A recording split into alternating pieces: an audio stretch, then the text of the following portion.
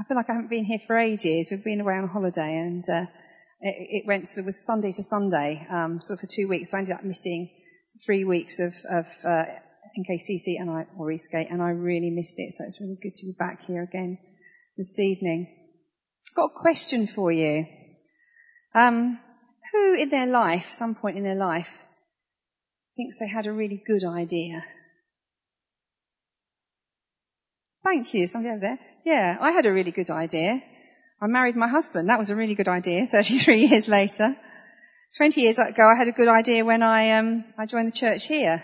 Anyone want to share their good idea with me? I saw Rebecca's hand up. Fancy sharing it? Your good idea? Well, I've had a few, but the one I was thinking of is that I moved to the UK like almost 3 years ago now. I think it was a good idea. Yeah, we think so too. Anybody else want to share their good idea? Come on. Can't believe none of you have had any good ideas. Mary, did you want to share yours? Saw your hand up. See, if you don't volunteer, I'm going to pick on you. Embarrassing because it wasn't a personal thing, but I just thought, wouldn't it be good to invent something like grass that only grew that big? You could breed it in and then you wouldn't have to mow your lawns ever again. That is fantastic. Yeah, see, you can have good ideas. You can't always make them happen. Okay, there have been a lot of people in history who have had good ideas. So I've got a few of them here. Newton had a good idea. These are ideas that changed history. Newton, whose laws of motion and gravity formed the basis for modern science and engineering, for example. Or Einstein, we've all heard of him, I hope. His work contributed substantially to modern physics. Or maybe Tim Berners-Lee. Do you know that name? You're close. Thank you, Hugh. Yeah, it's actually the World Wide Web. It's not a name people always know, but he invented the World Wide Web. What was that for you? Oh, I'm sorry, it's Sir Tim Berners-Lee. I don't think he was probably a sir when he invented it, though. Okay. So, they were men that changed history. Someone else, Alexander Graham Bell, which is also a name that we know well. Now, he was a really amazing man, a really talented man. And he had one invention which we'll get to later, which he is most famous for. But actually, he invented lots of things.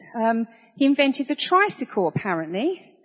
He also invented what they called, I think it's multiple telegraph, where you could send more than one message or something down the line. I'm saying this a bit vaguely because I never was very good at this sort of stuff, but I'm sure some of you could explain it better. He also invented the audiometer, which is what we use to, which is what we use to test hearing. Alexander Graham Bell was married to a lady who was deaf, and he worked with the deaf all his life. We tend to think that he was a scientist, but actually he was a professor of elocution at Boston University. In fact, he came up with the idea for a whole host of machines. He also co-founded a really well-known, prestigious magazine at the time, scientific magazine, and he was president of the National Geographic Society. So he did a lot, but the thing that he's most well known for, the telephone, nearly didn't get credited to him. He had come up with the ideas, and this isn't a fully formed telephone, obviously, as we would sort of know it today, but it was the ideas that kind of made the telephone work, and he was the first to kind of get the voice to go down the line. If you want more information, you can ask Hugh afterwards, who's giving me a very interested look, because I'm not good at explaining this stuff. I'm sure he can. But what happened, he had the idea, he'd kind of done work on it, he got, the whole kind of thing going on, but he hadn't got round to going down to the patent office and filing a patent on the telephone. When you invent something, you probably know that in order to make sure someone else doesn't run off with your idea or take credit for it or make money out of it, you have to file a patent for whatever it is. Well, Alexander Graham Bell hadn't done that. And eventually his father-in-law, who had provided most of the finance for his research and for what he'd produced, I think he probably got fed up with it, and he got his lawyer to go down to the patent office to hand deliver what you need to show in order for the patent to be filed, and the patent was filed. But just a few hours later, somebody else, whose name was, I've lost my place, hold on a second, Elisha Gray, I think it was, another man called Elisha Gray, who'd also been working, would you believe, on the idea of a telephone, went down to the patent office and filed his patent for what he had invented. Now, this wasn't the end of the story. There was a whole load of stuff went on while they kind of debated about who kind of, had actually come up with the ideas for the telephone. But eventually, the patent had gone in first, and it was credited to Alexander Graham Bell. And that invention made him and his family very, very wealthy. Nobody today knows the name Elisha Gray. He missed out on that. And you see, Alexander Graham Bell, he had faith in something. He had faith in his telephone, but it took faith and action, which his father-in-law had. It took faith and action to get the thing to actually happen. And I thought that was a good illustration, really, of what I want to speak about tonight, which is faith and its connection to action, or as the Bible says, works. Bell had faith in his telephone. His father-in-law had faith and the action to go with it. Can we put the first passage up, please? So this is from James 2, very well-known passage, James 2, 14 to 23. What good is it, my brothers and sisters, if someone claims to have faith but has no deeds? Can such faith save them? Suppose a brother or a sister without clothes and daily foods, if one of them says to them, go in peace, keep warm and well fed, but does nothing about their physical needs, what good is it? In the same way, faith by itself, if it's not accompanied by action, is dead. But someone will say, you have faith, I have deeds. Show me your faith without deeds, and I will show you my faith by my deeds. You believe there is one God. Good. Even the demons believe that and shudder. You foolish person, do you want evidence that faith without deeds is useless? Was not our father Abraham considered righteous for what he did when he offered his son Isaac on the altar? You see that his faith and his actions were working together, and his faith was made complete by what he did. And the scripture was fulfilled that says, Abraham believed God, and it was credited to him as righteousness, and he was called God's friend. Now, I wanted to look at this passage because I think that, so often, and absolutely rightly, we concentrate on our relationship with the Father, on our identity, who we are, the unconditional love that he has for us. All of those things are true and right and important. And I've preached myself on what we do has to come out of knowing who we are and knowing who God is. But there's always a danger with that we throw the baby out with the bathwater as far as works are concerned. Faith and works are meant to go together. It's like breathing. So if I breathe in,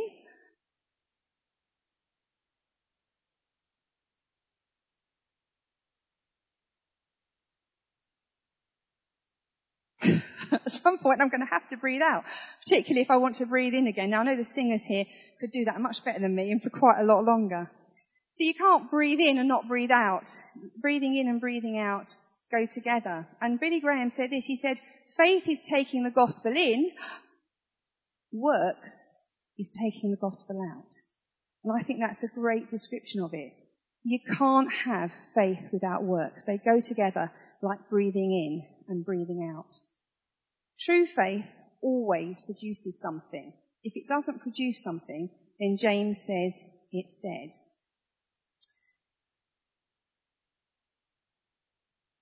What does faith produce?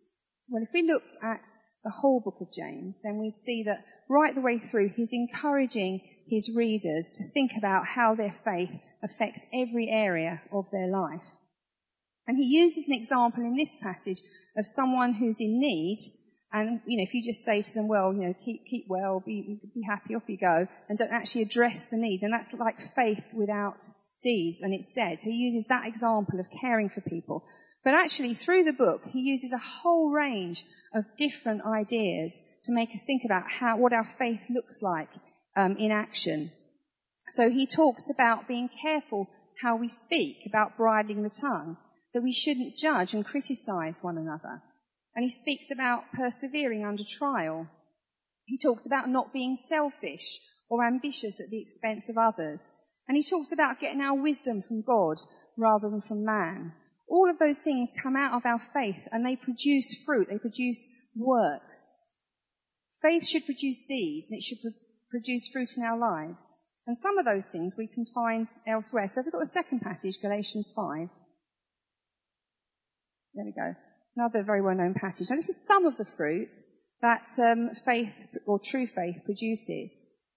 But the fruit of the Spirit is love, joy, peace, forbearance, kindness, goodness, faithfulness, gentleness, and self-control. So it's called the fruit of the Spirit, but it comes out of faith.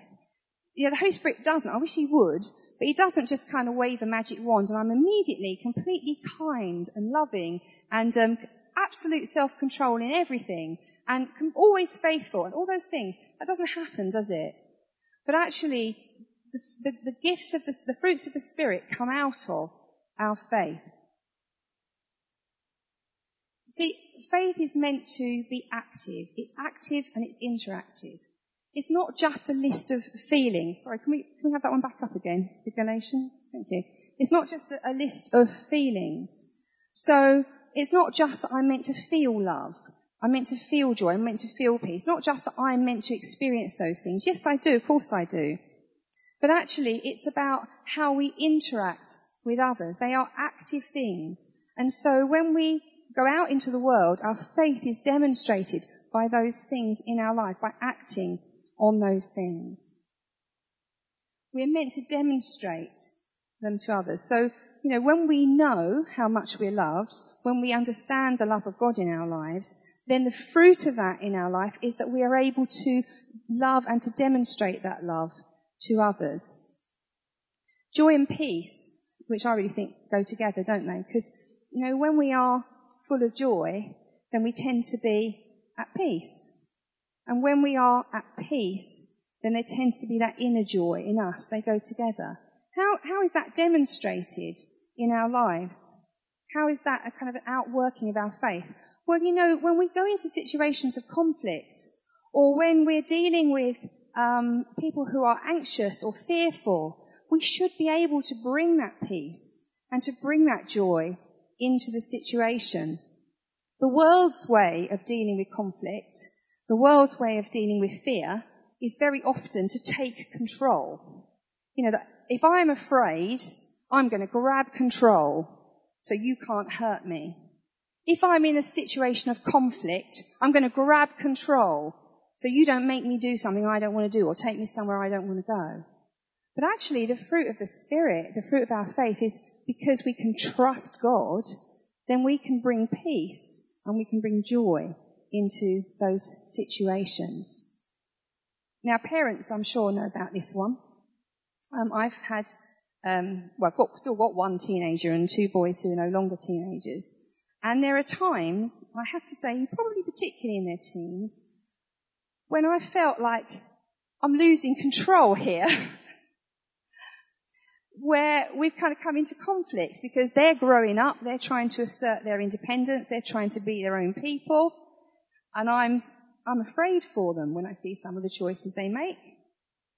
And I'm afraid that they'll do the wrong thing, and I'm afraid they'll go to the wrong places. And what's my initial reaction? Grab control back. Most parents, if they admit it, have shouted at their children sometimes because they're afraid for them. So you raise your voice. Actually, with mine, to be honest, I think the easiest thing would be just to lock them in their bedrooms and say you can't come out till you're 25. Yeah, it would be a good idea. But you see, that's not what we need to bring into our homes. Now, I'm not talking about setting boundaries and teaching them the consequences of their actions and, that sin has consequences. All that stuff, that's part of good parenting. That's not what I'm talking about. It's about how I react when there's conflict, how I react when there's fear in my family. Children are the first to notice when, let's say, you're talking the talk but not walking the walk. And they'll also be the first to tell you that. What are some of the others here? Forbearance or patience. So it's the same idea, really. Kindness, goodness and gentleness, it's the same idea. When we know those things in our life through faith in Him, then they become fruits. We demonstrate them. You know that we're called to be imitators of Christ. He demonstrated all those fruits of faith. He was a perfect man of faith, and it was demonstrated in his life. One of the ones that perhaps we find hardest is self-control. That's a bit of a tough one. Most of us have areas in our lives in which it's difficult. We find it very hard to be self-controlled. But Jesus was the most self-controlled man in history. I had a whole series of verses for this, and I'm not going to, if anyone really wants them, you can ask me afterwards. I'm just going to tell you, what it says about him. But the Bible tells us this. It says, all his life he was without sin. He committed no sin, neither was deceit found in his mouth. He stayed the course, even when sweat came like drops of blood. He could have called 12 legions of angels, but he didn't defend himself or rebut the false charges made against him. When reviled, he didn't revile in return. I was thinking about road rage with that one, actually. I had someone kind of wave their hands at me the other day, and, the temptation to just kind of wave your hands back again, especially when it was his fault. They spat in his face and struck him. Some slapped him. They scourged him. In every trial and temptation, he learned obedience through what he suffered. And then finally, he was obedient to the point of death, even death on a cross. That's self-control. That's a man of faith with self-control. And the Bible tells us that it's Christ who strengthens us, you and me. So how does he do that? Well, 2 Corinthians 5:14 tells us that it's the love of Christ that controls us. Self-control doesn't come from just a sheer determination that you're going to do it differently, you're going to do it better. It comes from knowing the love of Christ and from loving him in return.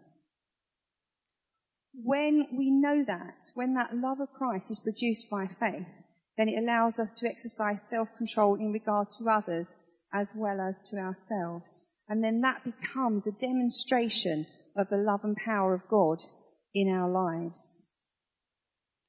Faithfulness, that keeps us going no matter what. God is a faithful God. God never changes. And it's the faithfulness of God in my life. It's my faith in his goodness. It's the faithfulness of Christ that took him to the cross and my faith in him that should produce that fruit of faithfulness in me. Never giving up, being true to my faith and being true to my word. Now, all of those could be a preach in themselves. But in the passage in James, can we just go back there for a moment? I'm going to make you jump around a bit today. Thank you.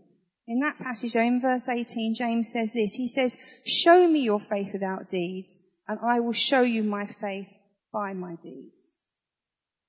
See, when our deeds, our works, the fruit of our lives demonstrates our faith, then we stop just speaking the message and we become the message. We don't just talk the talk, we walk the walk. And it's walking the walk that changes things. It's walking the walk that impacts other people, not what we say.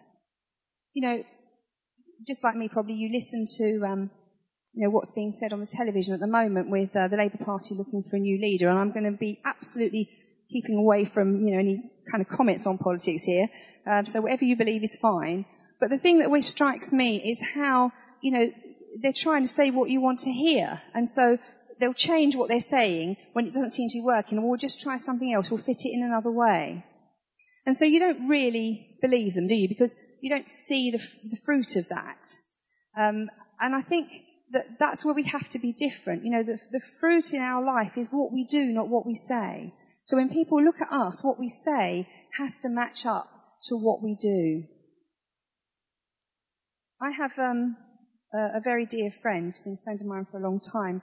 And a year ago, she lost her husband Kevin to cancer. Now, they're both Christians. He was in his early 50s, and it came very much out of the blue. And I went up to visit him when he was in hospice, and my husband and I, Stuart and I, went up to the funeral later on. And for me, his death, I suppose, was a lesson in the fruit of faith. So he went through some really excruciating pain. He had lots of fractures in his pelvis where the cancer had gone into his bones, and he had secondaries in his lungs. And he really held on to his faith in God during that time. So there were lots of people praying for them, and in fact, he responded very well to treatment, and it gave them another year together. Now, nobody talked about a cure, but he had faith in God, and there was lots of prayer for healing. But as the time went on, they thanked God very much for the year that they had. But after that time, the cancer began to advance again, and it invaded his brain, so he had his secondaries in his brain as well. And he came to a point where he knew, and his wife knew, that actually God was going to take him home. And during that year that he used it to do several things. One of the things that he did was to bless his children. Both of them had come to faith quite late in life, but he wanted to bless his children. He was able to do that. He was able to see his son married, and he was able to talk to his daughter about the things that he wouldn't be able to share with her. And it was, my friend would say that it was an amazing time for them. And they gave God the glory in that and the praise in that. But as he became ill again, a church friend, while he was in the hospice, a church friend went in to see him and said to him, how does it feel, Kevin, to be at the end of the race? And he turned and looked at him and he said, fantastic. And he was singing worship songs right up to his death. Absolutely. Why was he able to do that? Well, there are two other fruits in particular that right through the New Testament go hand in hand with faith, and that is love and hope. So we all know the Corinthians passage, which gets used at weddings all the time about faith, hope and love, but there are other places in the New Testament that talk about these things. Can we put 1 Thessalonians 13 up there, please?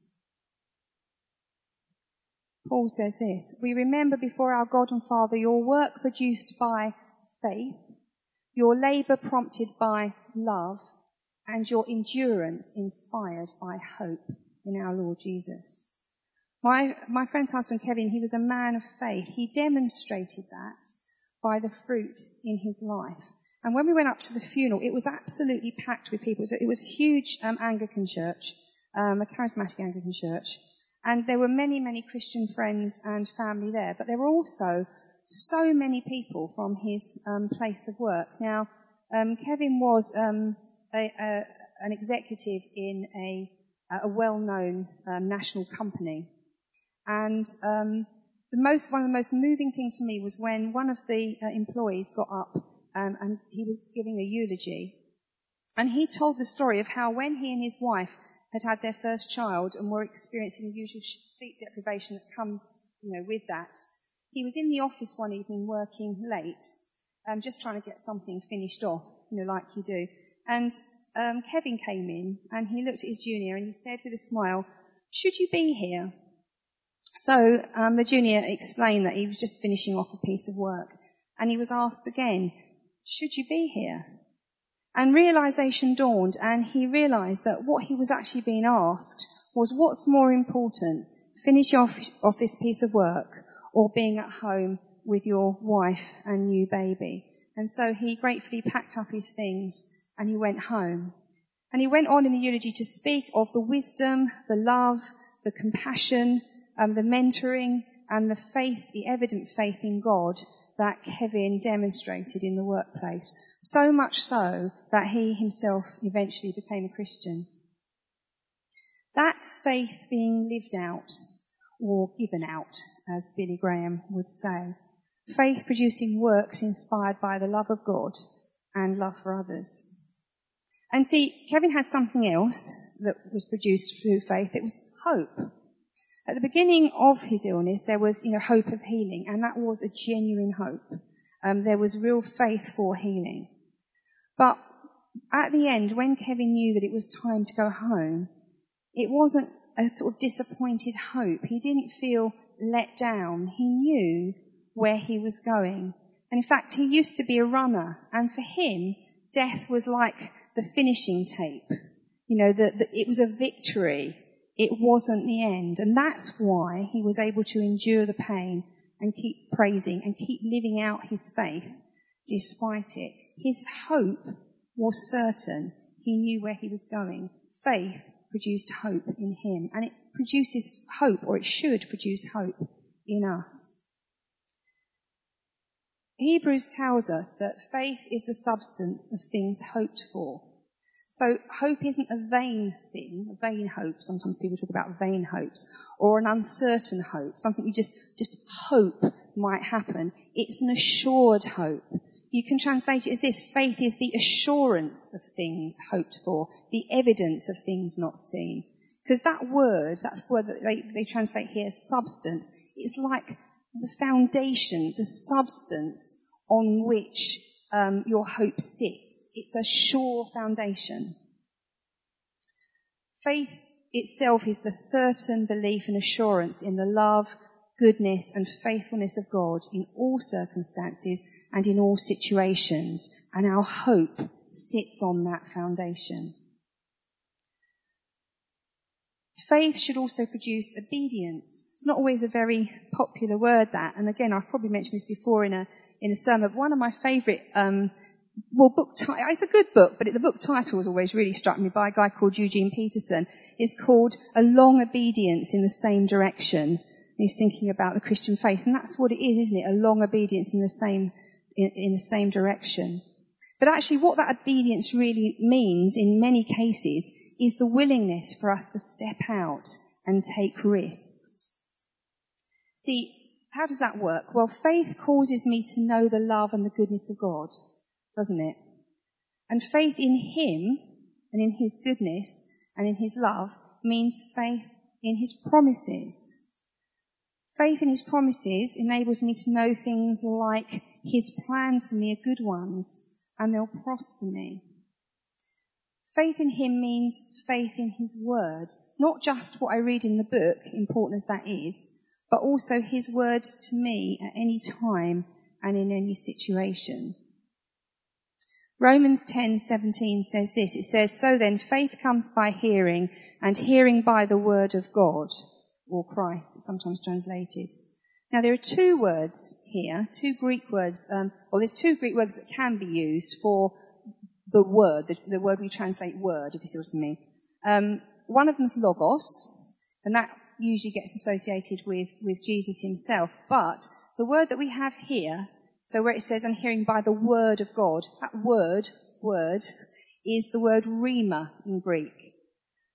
And rhema, it's like the active spoken word of God. It's an action word.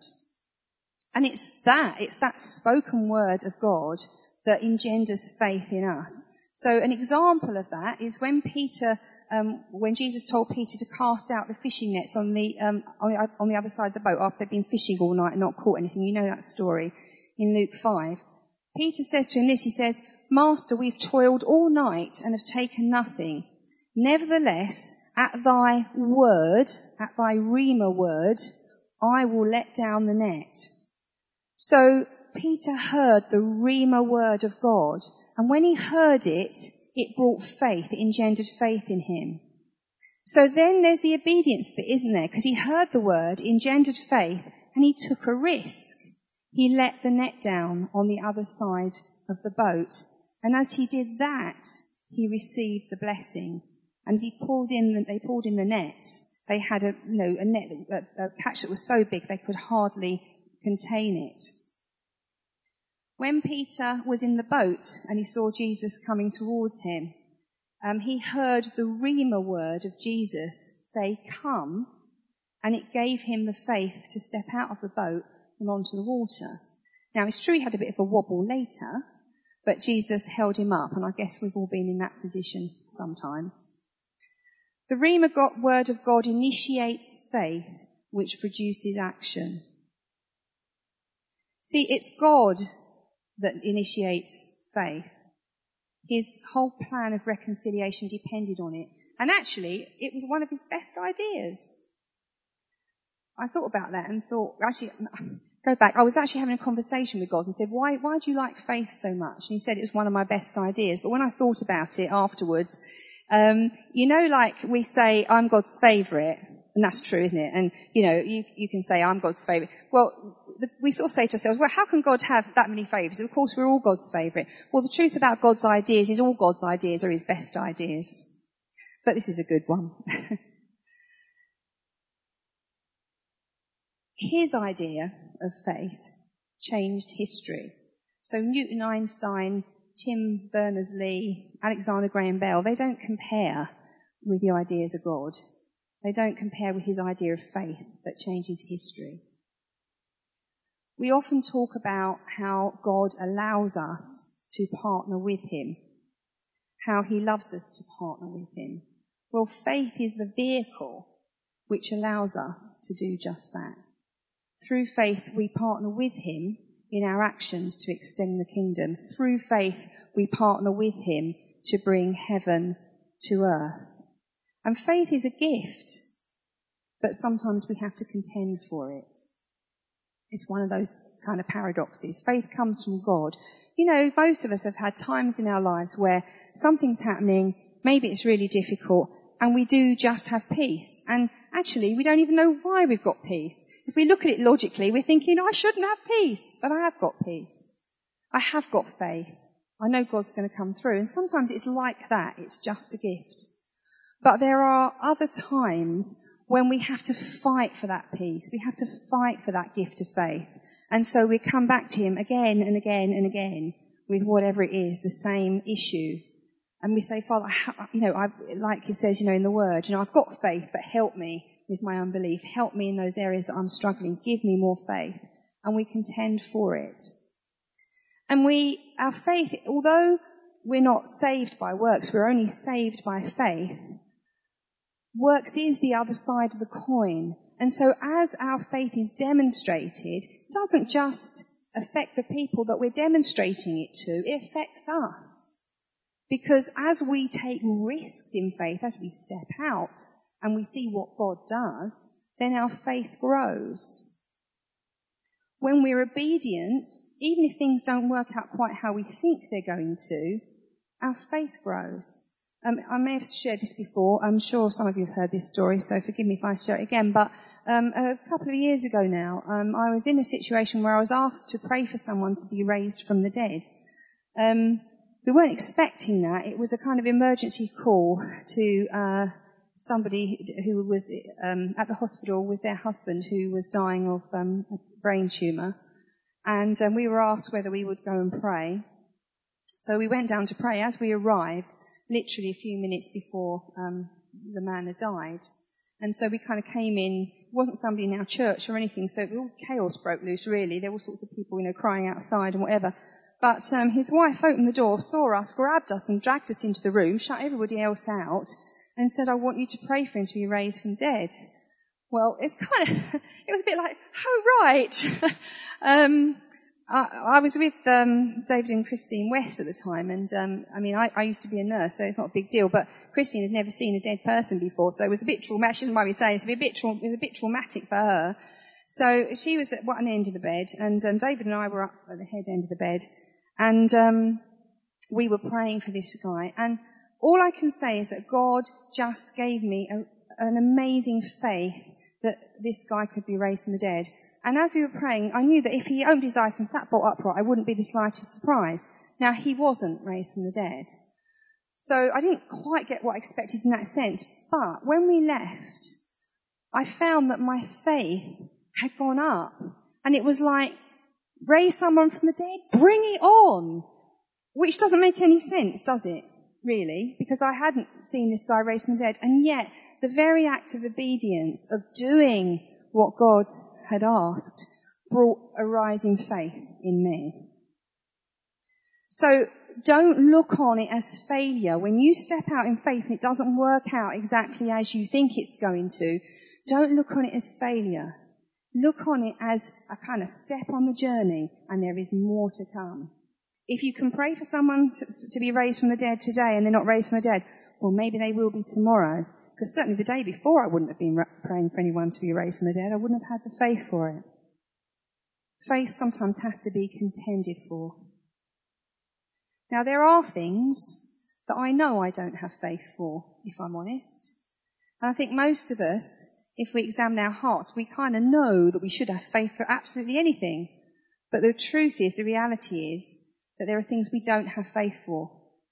And, I'll be honest, I've said again before, I find treasure hunting quite a difficult thing. I think Sasha's disappeared.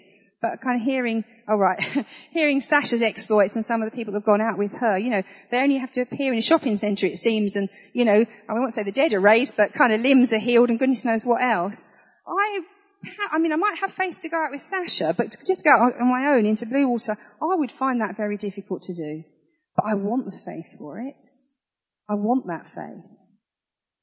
In the last few verses of the James passage, can we just pop it up again? I'm keeping you busy. Thank you. In the last few verses of the passage, James talks about Abraham and the fact that his unswerving faith in God meant that when God said, offer Isaac up on the altar, as a sacrifice, as a burnt offering, he started making the preparations to do just that. And he got to the point of having Isaac bound and put on the altar, and the coals were there, and he had a knife, and then God said, no. But he had gone that far. I do sometimes wonder what Isaac must have thought. But Abraham's faith in God was that strong. And this, of course, was before Christ. But the Bible tells us that his faith was credited to him as righteousness. And that it gave him a new title. He became known as the friend of God. And Abraham himself became a message because of his faith. So he's talked about in the New Testament. In the beginning, Abraham was considered the father of the Jews. And, the story of Abraham went right down through history in the Jewish nation. And he became the message of faith to them. But he also became the message of faith to us when we believed. When God asks us to do something and we act our faith, when God asks us to do something and we actually act on that, then our faith, like Abraham's, is made complete. So our faith in God saves us, but there is a completeness that comes when we act in faith. Because that's what faith is meant to do. So it doesn't do anything about saving us, but it does bring a completeness to the faith that we have. And it means that faith is operating in the fashion that it's meant to operate. It's operating in the way that it's meant to operate. When we do that, we become the message. We become his message to the world. When he asks us to do something and we don't act because we're afraid to do it, God isn't taken by surprise, don't you? We don't surprise God when he says do X and we don't do it because he knows. But rather, he's giving us the opportunity in that space to see our blind spots of faith. Because very often we think we have faith in something, but we don't necessarily. Some time ago now, long before all the stuff that's been happening here in the last sort of 5 or 6 years, we talked about kind of using the prophetic with people that we just kind of, saw out in the world. Now, it might sound quite normal now, but it wasn't normal then. And so I was sitting in a cafe. I was sitting in Sainsbury's, and I could see a lady sitting across the other side of the cafe to me. And I thought, I wonder if there's a prophetic, word God would give me. So I kind of said, okay, God, tell me something about that lady. And he said, that lady needs me to heal her hip. She has a problem with her hip. Now, at that point, I should have leapt to my feet, rushed across the cafe, and prayed for this lady. Guess what? I didn't. Because the thing was, I didn't have the faith for it. And God knew that. So I sat there and I did all that, oh well, she probably doesn't have any kind of problem with her hip, you know. And anyway, after a while, a lady came in with a wheelchair, went up to this woman, helped her into the wheelchair, and off they went. I really struggled for a while. I felt very condemned, as you can imagine. And it wasn't God condemning me, it was myself. But I imagined God with a wry smile, because he wasn't surprised. I wasn't ready for that. I think today it would be different. You know, I can't quite believe how far we've come in the last sort of 5 or 6 years, where this has become a normal thing. And, you know, knowing that actually God will do that. But then it was just totally out of my comfort zone. I was not going to do that. But God highlighted something to me there. And you have two choices when God highlights something about your faith. If you've got a blind spot in your faith, if you've got something you struggle with, you can either just sit and feel condemned, and that's not God, or you can say, Father God, give me faith in that area. Raise my faith in that area. There was a very famous tightrope walker called Blondin. And in 1859, he was the first man to walk across a tightrope across Niagara Falls. Now, I've been to Niagara Falls. I can't imagine how you could do that. But he did it. And he didn't only just walk across the falls. I think he did it about 300 times in the end. But he did all sorts of mad things, like walk across it with a sack over his head so he couldn't see. Didn't have any safety net or any rope. What else did he do? One time he stopped halfway across, lit a little stove and cooked an omelette. Why? Don't know. He took a wheelbarrow across, and then he took a wheelbarrow across with potatoes in it. And he asked people whether they believed he could get across. Yes, they said. Right, he says, who wants to come and sit in the wheelbarrow? Nobody sat in the wheelbarrow. Nobody would do that. His manager actually eventually apparently went across on his back, which I thought was pretty amazing. But the thing is, it's easy to say, yeah, we believe, until you're put in the position of saying, all right, get in the wheelbarrow then. I had an example in my own life, which was very recently. I actually, apart from Sozo, we have another ministry here now called RTF Restoring the Foundations, and the Alexanders are heading up in the church. But I didn't know very much about RTF. You know, I do Sozo stuff. So I thought, oh, well, I should go and have an RTF session. You know, so if I'm going to recommend it to people, then better do it, hadn't I? So I went along for this RTF session, and it was fine. It was great. Apart from quite a long way through, I don't even remember how it came up, but she said, Sarah said to me, can you lay your kids on the altar? And I would have said before I went into that session, yeah, whatever, God. And there was that thing inside. I couldn't say the words. I lay my kids on the altar. And it showed me something about me. It showed me that although I think I trust my kids to God, there's still a bit of an issue there. There's still that bit of me that won't quite hand over control and trust him and say, okay, put them on the altar like Abraham did.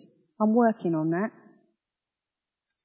We all have areas in our lives where we don't have that perfect trust and faith, but we're a work in progress. And I can always ask him for more faith. Do you know, when Peter, just going back to the story of Peter getting out of the boat and walking on the water, I thought it was quite an interesting one really, because you see, it wasn't that Jesus just appeared out of nowhere and said, come, and then Peter hopped out of the boat.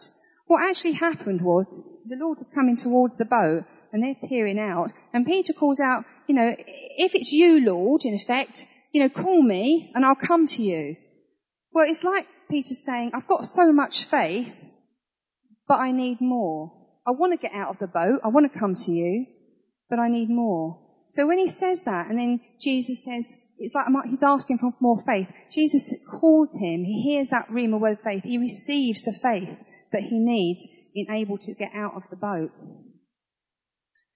When do we ask him for faith? Do we only ask him when we're in tough situations? I've been guilty of that. It's quite easy to potter along quite happily, and then you hit something that's a little bit more difficult than you expect. What do? Oh God, give me faith. But we can ask him for faith at any time. And that can be a scary prayer, I have to be honest. There's a cost to it, because I might just find myself out in the waves without a boat. like Peter did. Then again, I might learn how a good and faithful God will give me his arm to lean on as we partner together through the vehicle of faith to change the world and to bring heaven to earth. Amen.